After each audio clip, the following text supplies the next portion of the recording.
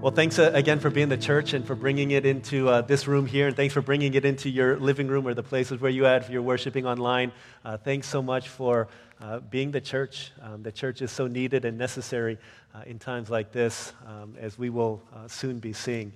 But a few weeks ago, as Josiah and I were kind of planning out the past 2 weeks, last week and then this week, and knew that I'd be out and would need Josiah to fill in one spot, one sermon, and so said, okay, it comes down to either sex or politics. Which one do you want? And we drew straws, and I won't tell you who drew the short end of the straw. But here we are talking about politics today. Very important in light of probably the biggest, well, probably easily the biggest election of our lifetime. Some are saying it's the most important election since 1860s, when Abraham Lincoln and the Civil War movement and Civil War slavery was a hot topic issue. The more divided people are, the more important the election is. And this is a very divided nation, a divided United States. And it's a very important time in which we live. And as you come in here, maybe some of y'all have voted, maybe some of you are not, maybe some of you will, maybe some of you are not allowed to. But there are questions that come to mind. Things like, who should I vote for? Did I vote for the right person? Who are you going to vote for? Can I still vote for Kanye? Is that okay? I don't know what kind of questions you bring into this room today, but there are a lot of questions. And so what I want to do is try to bring the light of the wisdom of the book of Proverbs into our hearing as it relates to politics. Some of you may be like, dude, I thought church is not supposed to talk about politics. Well, we are. Here's why. Because politics, simply put, is the art of living well in community. Like, how do people in disparate places in one location, how do we live well together? What does it look like for us to live well here in America? What does it look like for us to be good citizens? What does it look like for us to cause human flourishing the way that God created us to live? Towards that end, it is important and imperative that we talk about politics, that the church be about politics, while at the same time not being partisan. I think that's the big key here. We must be political in the sense if we're talking about how we live well in community, but we're not to be partisan. Politics is important because when you get into politics, it informs the policies that influence people. That's why this is important. That's why we talk about things like, okay, here are the issues at hand. It's the economy, it's the environment, it's about abortion, it's about Supreme Court justices, it's about the unit family, it's about all of these things. And the policies that are created through politics necessarily impact people. That's why this matters to us. And what St. Augustine said was, the best citizens on earth in your earthly kingdoms are the ones who are most committed to the kingdom of heaven. In other words, the citizens of heaven ought to be the ones who are the best citizens of their citizenship, stewarding their stewardship here on earth, stewarding their citizenship here on earth. And so what I want to do today is to talk about the wisdom of Proverbs and the wisdom of the Word and how we can put those on as we look at this election season. We're going to look at Proverbs chapter 15, verse 14 to start. Proverbs 15:14, and then Proverbs 14:15, and then we'll look at a few other verses as we look at this Tuesday and beyond through the lenses of God's wisdom.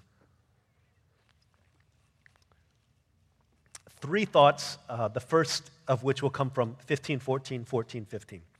Proverbs 15:14, this is the word of God for the people of God. It says, the discerning heart seeks knowledge, but the mouth of a fool feeds on folly. Okay? Discerning heart seeks knowledge.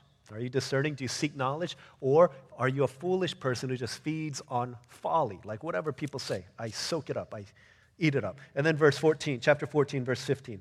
A simple man believes anything, but a prudent man gives thought to his steps. Do you believe everything and anything that you hear? Oh, I saw it on Facebook. I saw it on Twitter. It must be true. Or are you a prudent person who's careful and thoughtful and give thought to your steps, even in the choices that you make in terms of who you vote for? Here's the first thought. What does it look like? How does Christianity impact our vote? How does our discipleship inform the way we engage in politics in this season of life? First thing is be informed, okay? Be informed. And here after the colon, this is important. Biblical correctness matters more than political correctness, okay? Biblical correctness matters more than political correctness, so be informed. My aim here, I know I'm going to offend a lot of you, and that's okay. But my aim is to be equally opportunistic in my offense, if that's okay. To offend you, whether you're a Republican or a Democrat, you're on the left or you're the right. I don't hope to offend you, but if you are offended, I hope that the person on the other side of the aisle is offended. But ultimately, so that our minds can be reprogrammed politically by the teaching of the Scripture. Because here's a challenge for a lot of us. A lot of us, our religion is informed by our politics, rather than having our politics informed by our discipleship. What I want to do is I want to shift it in order that discipleship would be the lenses through which, Christianity be the lenses through which you see your politics. Because the challenge in our day for anything is that we are a biblically illiterate people by and large. When I remember going into seminary and meeting people who they didn't know the Bible.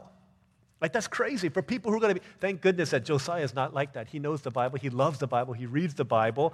But there are a lot of people who are going into seminaries who don't. And to me, that's crazy that people who would be teaching the Word of God for their livelihood, for their vocation, don't know the Word of God.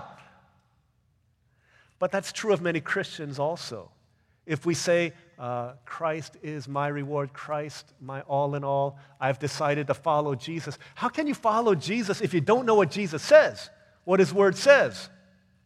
Biblical illiteracy is one of the curses within the church of our day, to think that a Sunday morning hearing of the Word of God is enough for me to be shaped in my mind to be a follower of Jesus Christ. Christians who don't know the Word of God, you may have heard these numbers, said in 1950, the average unbeliever doesn't go to church, like people, man on the street, average person in 1950, non-Christian, knew more Bible verses than the average Christian sitting in churches today know. The average non-Christian in 1950 knew more Bible verses than the average Christian does today. Of course, if you're taking Harvest 201 or if you're a teacher of Awana, you are ahead of the curve. But you know what? The bar has been set pretty low these days. As a Christian, as a child of God, as a disciple of Jesus, do you know what the Word of God says in relation to the issues and the events that we're voting for come Tuesday, or that we've already voted for? In the same way that if we don't know a biblical understanding of the sexual ethic, then we will form our sexual ethic based on what people tell us, or based on what feels right, or based on what other people are telling me, or based on what, I don't want to offend anybody, so I'll just go with what they say is the right thing. The same thing is true politically. If we're not informed by the Word of God, we'll be informed by something else. For some of us, it's our political party. The reason I'm going to vote Republican is because I've always voted Republican. That's what my family has done for generations. That's what we do here in the South. Or I'm a voting Democrat because that's what my parents have done. Family has done that for years and years and years and years. I couldn't think of any other way to vote than to vote Democrat. Party affiliation is not a very good indicator, is not a very good way to vote, simply put, if you're trying to vote through a biblical lens, because there's some things that scripturally do line up with the Democratic Party, and there's some that line up scripturally with the Republican Party. So to blindly say this is what is the right thing to do, that's not an informed biblical discipleship. Maybe after you do your due diligence and you study and you seek biblical correctness, you'll come to the same conclusion, but let's do the work, right? Let's do that hard work of getting to that place. If it's not by party affiliation, some of us are voting because, well, it's based on our feelings. Oh my gosh, I don't like the way that person talks. Or you know what? I don't like the way that person, I don't like the clothes that they wear. Or I don't like this and that or the other. And we hear from other people, and other people are so shooting vitriol at one candidate or the other. And so you're like, hey, you know what? You're right. I'm going to vote for the other person then. Sometimes we do that. When I was in second grade, 1984, there was an election. And my second grade teacher was Mrs. Young.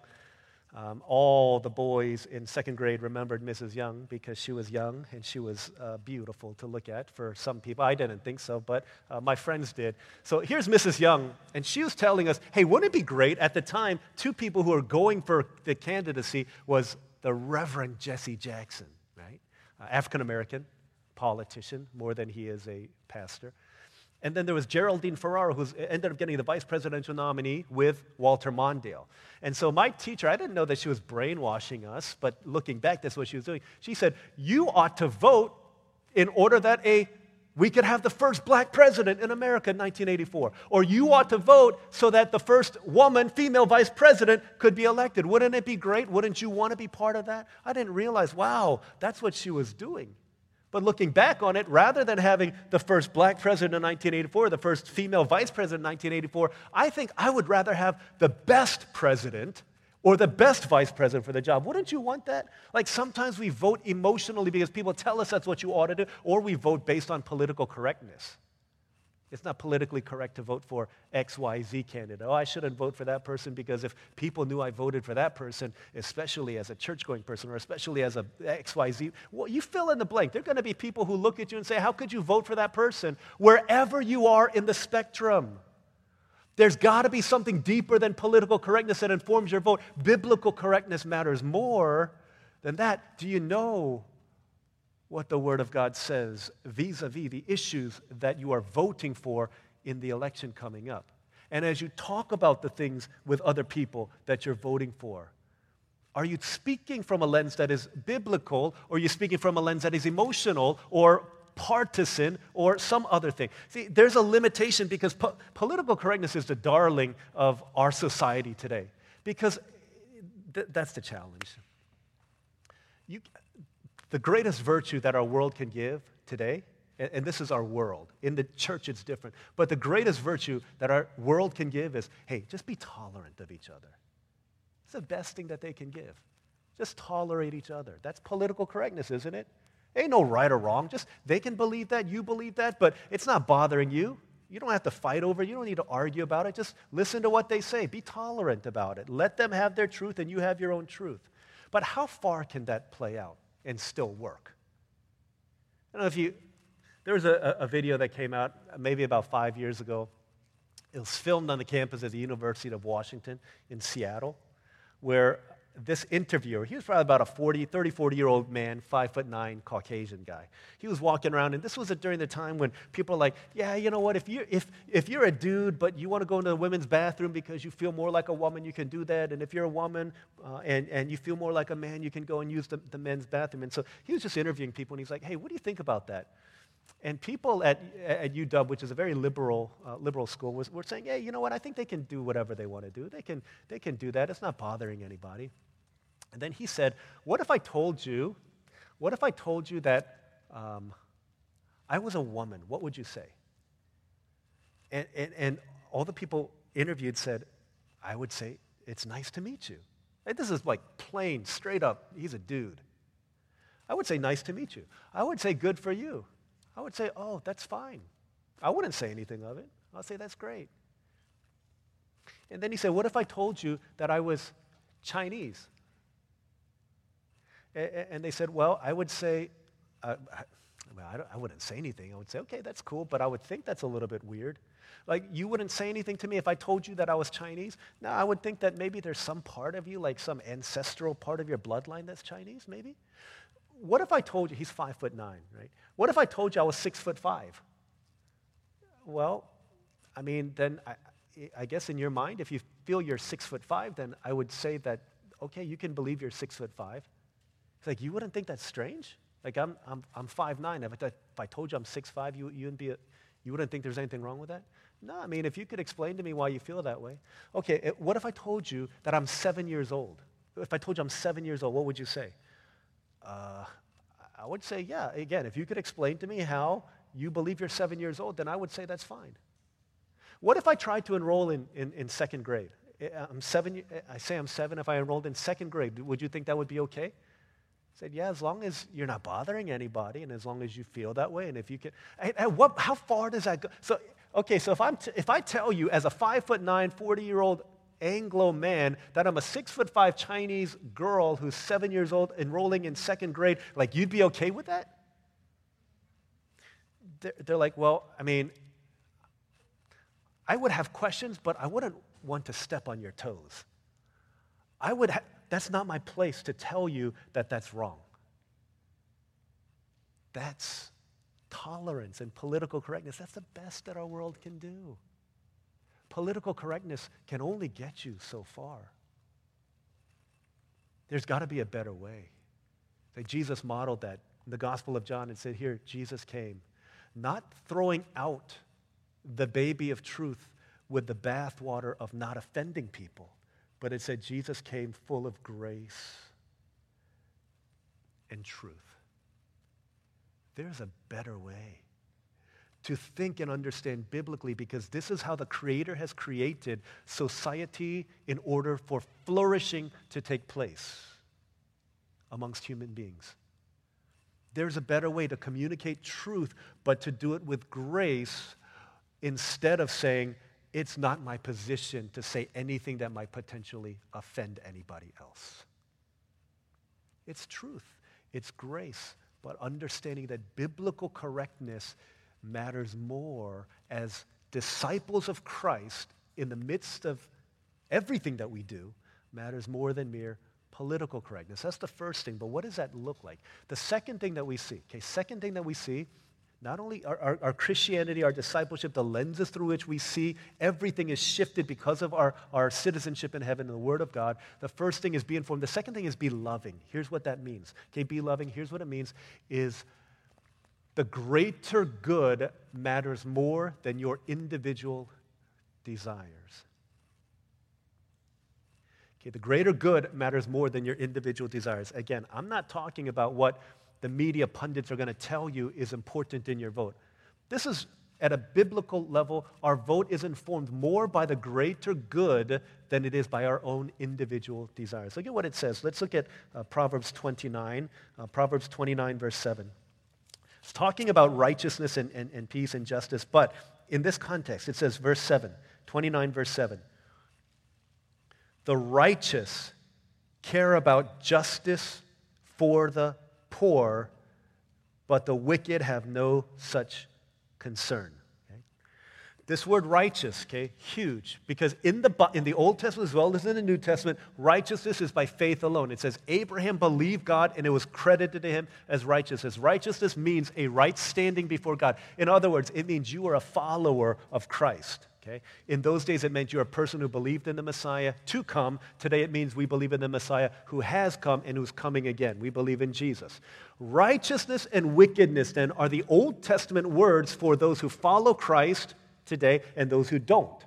And the telltale sign that you are righteous by faith, it impacts your life. And here's why. This is what a righteous person looks like. They disadvantage themselves in order that the community might be advantaged. Okay? They disadvantage themselves in order to give the community an advantage. This is what it means to be righteous. I subjugate myself in order that others might be blessed. I willingly become lower in order that the greater good could be accomplished. Proverbs 14, verse 34. This is what it says here. Proverbs 14:34. Righteousness exalts a nation, but sin is a disgrace to any people. Okay? Yeah, Solomon writing to the people of Israel at the time, and we're not Israel, we are not God's chosen nation or kingdom on earth. However, as a general principle, isn't it true that in every place you live, wickedness, where a selfish person subjugates the people for the sake of their own desires, never leads to flourishing? Righteousness, it says, exalts a nation. The best nations thrive when people willingly disadvantage themselves in order that the community might be uplifted. A rising tide has a way of lifting up every ship in the ocean. That's what he's saying. The greater good matters more than our individual desires. That's what a biblically informed, discipleship-minded vote ought to look like. Again, that's not what the world is going to tell you. It's not what the media is telling you. The media is going to tell you it's all about the economy. It's all about you making the most money. So if you're a minimum wage worker, if you're a union worker, if you're a small business owner, economy will inform the way you vote based on which party line stands best in line to help you gain the most money. That's the American dream, isn't it? Professor at the University of Notre Dame, Patrick Deneen, he says that, hey, 80% of Americans, liberals and conservatives, Democrats, Republicans, 80% agree. 80% are in agreement. And here's what they agree on, that everything is about a fierce individualism. It's all about me. It's about my freedom, about my rights. Nobody's going to tell me what to do. I'm going to define my own reality. I'm going to define my own rights. You're not going to dictate that for my life in any way. Here's what it looks like then for the conservatives. It means, hey, I'm going to be my own leader. I'm going to be my own boss when it comes to the economy, when it comes to making as much money as I can. I'm going to be my own boss when it comes to COVID-19. I'm going to wear my mask if I want to. Nobody's going to make me do that. That's what it looks like on the right. On the left, it means nobody's going to be my boss. It's this individualism as it relates to sexuality, gender identity, marriage. It's all of those things. It's religion. I'm going to do what I want to do. At the end of the day, the heartbeat of American culture is driven by an individualistic, fiercely individualistic nature that is, and you see it during the pandemic, it's crippling our nation. Because as people struggle with depression and anxiety to pandemic levels, we find ourselves so deeply alone, suffering alone, unable to come out into a community and to share these things, because individualism is king in our nation. And biblical discipleship says there's a better way. We seek the greater good. Right? We seek the greater good. What does that look like? Proverbs 31, verses 8 and 9. I forgot to mention this in our first service, and so our media people got upset at me. Said you skipped over a verse. Proverbs 31, 8 and 9. This is what it says. Speak up for those who cannot speak for themselves, for the rights of all who are destitute. Speak up and judge fairly. Defend the rights of the poor and needy. What if we used our vote, singular vote, to do what Scripture says exalts a nation, to do what the wisdom of Proverbs says, this is a biblical ethic when it comes to voting. Speak up for those who don't have a voice. Again, it doesn't push you any closer to a particular party. Who doesn't have a voice? It's the families who are getting separated at the border, as much as it is the unborn children. It's the ethnic minorities, it's the racial minorities, the African Americans who are being their voices are being snuffed out. It's the poor. It's the unborn generations who are going to live in the midst of our world with a sexual ethic that may be defined more by individualism than by Scripture. What does it mean to speak out for the needs, to be a voice for the voiceless? And what if we began to think along those lines instead of merely along the lines of how I can make the most money in my life? Which president will allow that to happen in its quickest and easiest form? What if we began to think about the greater good of our nation? That's politics, and biblical ethics says that those whose minds are set on the kingdom of heaven become the best citizens on earth. What does that look like for us? I hope we wrestle with this. Wrestle with it. I know we've got like a day to wrestle with it, but pray about it, think about it, so that this informs because the people who've made the biggest, like, think about 1860, Abraham Lincoln. It was people who said in the midst of those days of slavery, if Lincoln loses that election, then probably the nation be divided. Slavery would continue for who knows how long. But it was people who said, you know what, I'm not thinking about my own individual desires. I'm thinking about the greater good. In 1800s, Great Britain, it was the same thing. It was the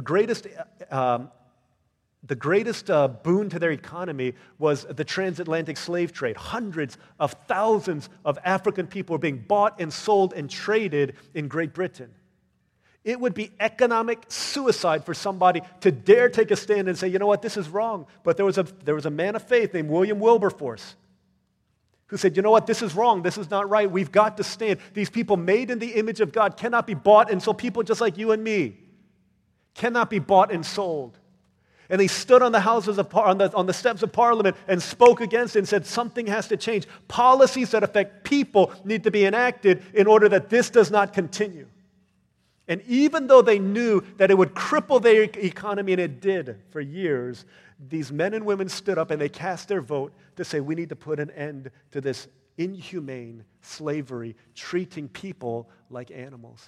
And they did.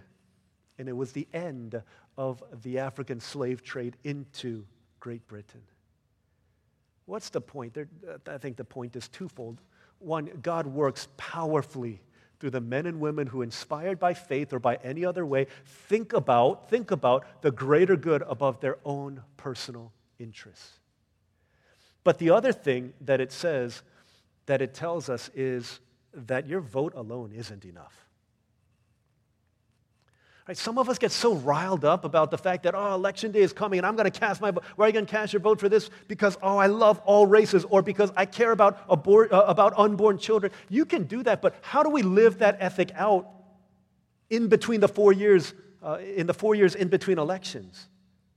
And we're so divisive and so, oh my gosh, you're so bad about this and this and this and that and the other. But then when push comes to shove and we live in these 4 years between voting days, there's nothing that would show anybody that we care about these things that we vote so passionately about. In other words, your beliefs must inform your ballot, yes. But your ballot and your behavior must be in unison also. How we live matters. In fact, it matters more, maybe, than a singular vote. Every vote matters, President Bush won by 527 votes out of hundreds of thousands. Yeah, absolutely your vote matters. Yeah, it matters. But how you live, by and large, matters even more.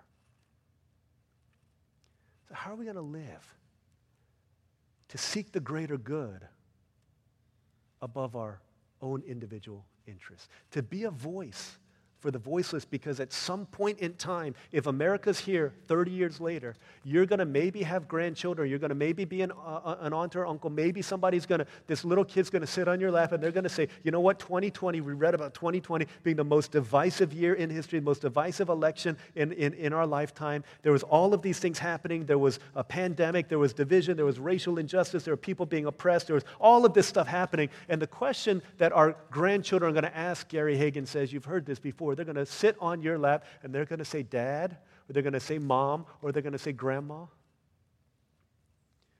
What did you do about it? Like, what did you do about it? And I hope that by the grace of God and the conviction of the Spirit, that we would say, you know what? Come and let me tell you a long story of what I did do. Not a long story of what I could have done or what I thought about doing or how I voted to, and that's it. But here's what I did. Here's what I did by the grace of God, by the conviction of the Spirit in my heart. This is what I did in order to stand for Christ in the midst of this world. The second thing, not only be informed, but be loving, the common good, the greater good above our own interests. And then the last thing is be peacemakers. Okay, be peacemakers.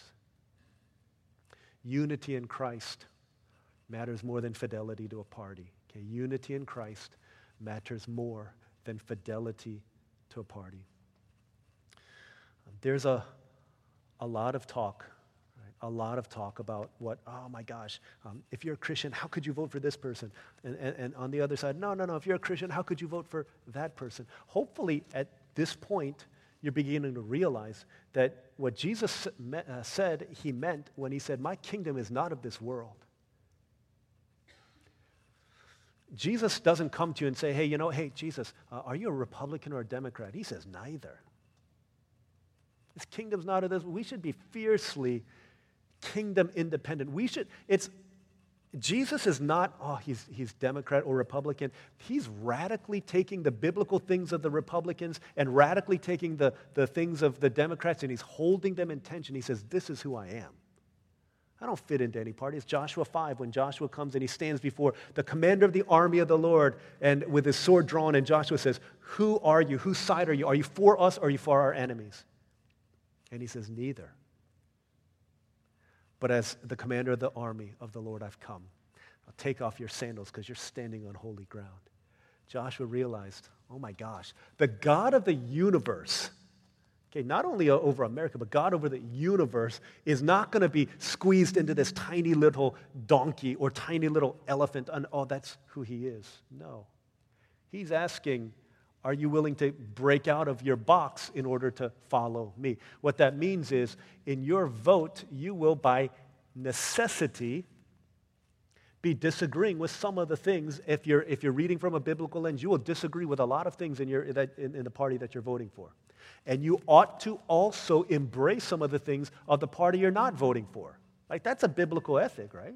To understand that. Hey, you know what? I don't like this president because of the way that he treats minorities. But then at the same time, there's the issue of Supreme Court justices and what that looks like for the future. How can I hold these two in tension? But there's also like the biblical ethic of family and sexuality and marriage. But then there's also the issue of families being separated at the border. What do we do with those things? How do we hold these things in tension? From the womb till the tomb, that all lives matter, and embracing that kind of an ethic and that kind of a reality. It's by understanding that your partisanship is not going to bring about the unity nor the hope alone that you want it to do. Our hope is not in parties. It's not in presidents. It's not in who sits in the Oval Office come January. In fact, it's not just today. Go back to the early church. Okay, again, this is reading your Bible in the book of Acts. You read about the Bible in their social witness were deeply committed and known by 5 things. Okay, 5 things, very important. 1, they were fiercely and intentionally multiracial and multi-ethnic. They were not, let's be the Jews, it's just us 4 no more. They were looking for people of all nations to baptize, to become disciples of Christ, just like Jesus said. They were fiercely and intentionally multiracial and multi-ethnic. But they also cared deeply for the poor. They were people would sell their fields, sell their homes, sell their lands, and give it to the apostles so that the poor could be taken care of. They were known for the 3rd thing, which was their love for their enemy, the forgiveness that they offered to their enemies. They were countercultural and supernatural in doing that. This enemy love was something that people were like blown away by. The 4th thing that they were known for was their passionate love for the unborn and for children, for infants, for babies.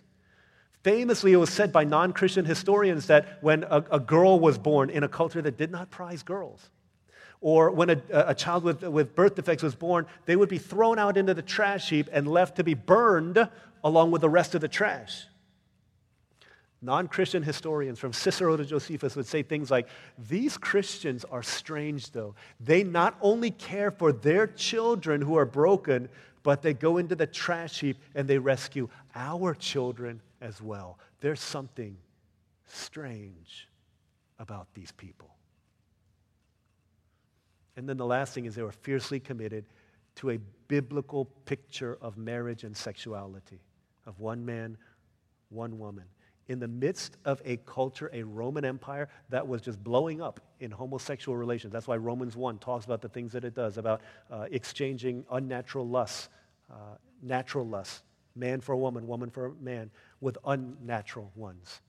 Because homosexuality was something that didn't just pop up in the 21st century. It was there in the Roman Empire, and it was there in abundance.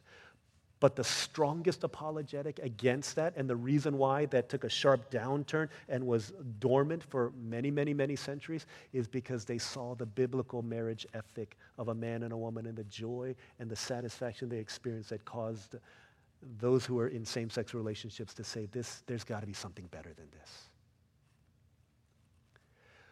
The early church was known for these 5 things, Tim Keller says. The first 2, okay? They're multi-ethnic, multiracial, and their care for the poor. These are things, by and large, the Democrats will say. This is part of our platform. The last 2, right, a biblical ethic of marriage and a care for the unborn and babies, that's a Republican ethic. The one in the middle is the one in the middle. We are all trying to love our enemies. Jesus and Christianity doesn't fit into a box. What that means is you need to think through, what is the conviction that matters most to me in this election? What is the hill that I need to die on? What are the things that I can't compromise in? And you need to prayerfully vote your conscience. And to know that at the end of the day, you're going to be voting for the lesser of evils. Because both fail. Both will fail us. Or every option there is amongst the independents and the write-ins and the Kanyes and all that. Well, everyone's going to fail us. Everyone's going to fail us. The question is, in your conscience, what do you deem to be the most important thing? Because the reality, the Bible tells us, it speaks to every issue. But what it does not do is it does not tell us how we're to accomplish that. Yeah, we're supposed to have a heart for the poor. We're supposed to love the refugees. We're supposed to love the unborn. How do we do that? Do we do that through government policies and regulations? Do we do that through nonprofit organizations? Do we do that through the church? Do we do that through our own individual agency and our ability to do? How do we do? The Bible doesn't tell us how. Therefore, there's room for us to disagree, and there has to be. There has to be. Look at what it says in Proverbs chapter 18, verse 26. No, verse 2. It says, a fool finds no pleasure in understanding, but delights in airing his own opinions. A fool delights finds no pleasure in understanding, but delights in airing his own opinions. If we're wise, we'd be willing to engage in conversations because we realize that a vote in itself, election day in itself, is not enough to change things. We've got to work together across the aisles. And perhaps it's going to be in the church that the greatest opportunities for unity can happen, the greatest demonstration of a counterculture can happen, where you take the best of both sides and say, let's wed them together in the gospel and live out a fiercely biblical ethic that really understands what it means to work for the rights of the elderly, but also to work for the rights of the unborn, that understands what it means to fight for a biblical understanding of marriage, but at the same time that understands deeply what it means to care for the environment, to think about all of these issues and to hold them in tension, but to fight and to work across lines in order that we don't die on the hill of our party platform, but we find our unity in the one who gave his life, the one for the many. Because at the end of the day, guys, no matter who's president, Jesus will still be king. That's not going to change. Our ultimate hope is not in who resides in the White House. Our ultimate hope is in who sits enthroned in glory and is not up for re-election. He was and is and forever will be. Our ultimate hope, and therefore our ultimate focus is not in a donkey or in an elephant, but it's lifting our eyes even higher to the lion and the lamb. The lion who reigns, the lamb who was slain, in order that we could experience life, in order that human flourishing could happen as we live out a biblical ethic. He is our ultimate hope. Our candidates, again, voting for the lesser of evils because neither is worthy of our absolute allegiance. But there is one who is. And in following him, we do our best. We will do our best, not only on Tuesday, but even after we hear the news and until the next election, we work and we labor to be the church in order to help inform the policies that shape the people who matter to God. That's why this matters to us. Let's pray.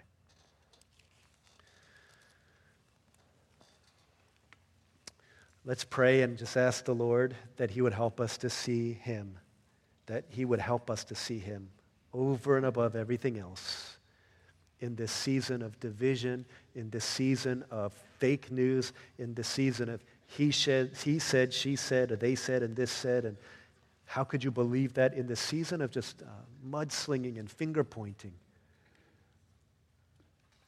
Christian, you and I are called to be better, to rise above that. Our citizenship is not only here on this earth, but it's above. And as citizens of the kingdom of heaven, that makes us the best citizens here on earth. I don't know what this looks like fully. I'm trying to figure it out. I'm trying to learn as I go along. I don't do this well. But I know that we need to do better. I need to do better. So let's pray. Let's ask the Lord, Lord, help us. Help me to be the best citizen in order that I might lead to the flourishing of humanity in the place where I'm called to live. And that I might, by faith, by action, be an agent so that the kingdom of God would come on earth in some ways as it is in heaven. Let's pray. Ask the Lord, God, I need wisdom. I need love. I need grace. I need understanding. I need faith. Let's pray that the Lord would help us as we go through this week and beyond. Let's pray for a minute like that together, and we'll continue to seek the Lord's face together.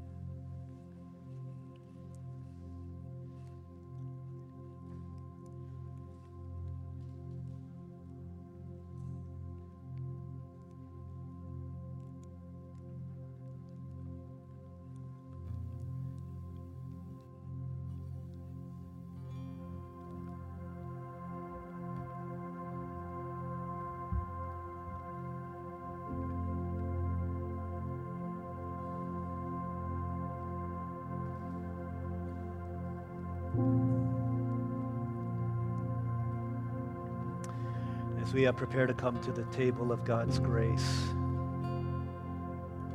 as we think about the Lamb of God worthy to be slain, only one could be the perfect substitute, the one for the many, a pure, spotless, sinless, flawless Lamb who subverts the pictures of what leaders and rulers and sovereigns ought to be. As we think about this Jesus who humbly comes in order that we might be part of a bigger family, who humbly came in order that we might be united to him, thereby united to one another. Jesus comes to erase division between people and God and people and people. So if there's anything in your life, in your heart, the Bible calls it sin. If there's anything that would break your fellowship with God or that has broken fellowship with people, let's confess that before the Lord God right now. Let's ask that he would cleanse us through the mercy seat, splattered with the blood of the Lamb of God. Let's ask that he would wash us and cleanse us, that there be no division between us and God in fellowship. There be no division in fellowship between us and our fellow humans in order that we would live in unity. This is what this table represents. Let's spend a few moments in confession of our sins before the Lord, that we would experience his forgiveness, his mercy, his love and grace, so that we come to the table in a manner worthy of the gospel. Let's pray together for a couple moments, confessing our sin, receiving his forgiveness, before I pray for us and give us the words of institution to come to this table.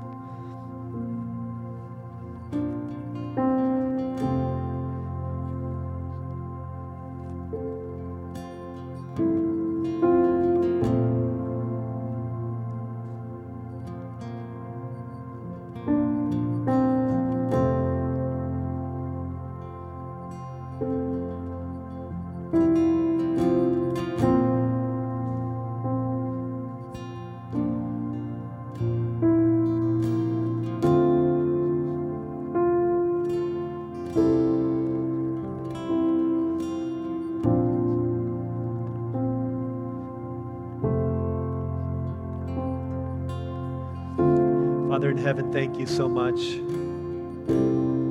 for this table, the visible reminder of our unity in Christ and our union with Christ. Pray that as we take of these elements that we'd experience you at a deeper level. The confessions, the Westminster Confession say that the grace we receive from this sacrament is the same kind of grace we receive when we hear the word of God spoken, preached over us. So Lord, may our souls be caught on fire again to love you, to see the beauty of the gospel, to see the worthiness of the Lamb, and to bow before you, before whom one day every knee, from the most powerful politician to the most humblest of people, will bow, and every tongue, the most boastful to the most humble, will proclaim that Jesus Christ is Lord, to the glory of God, our Father. We thank you so much. We love you because you've loved us first. As we come at your invitation to this table, Lord, may our hearts be renewed. In Jesus' name we pray.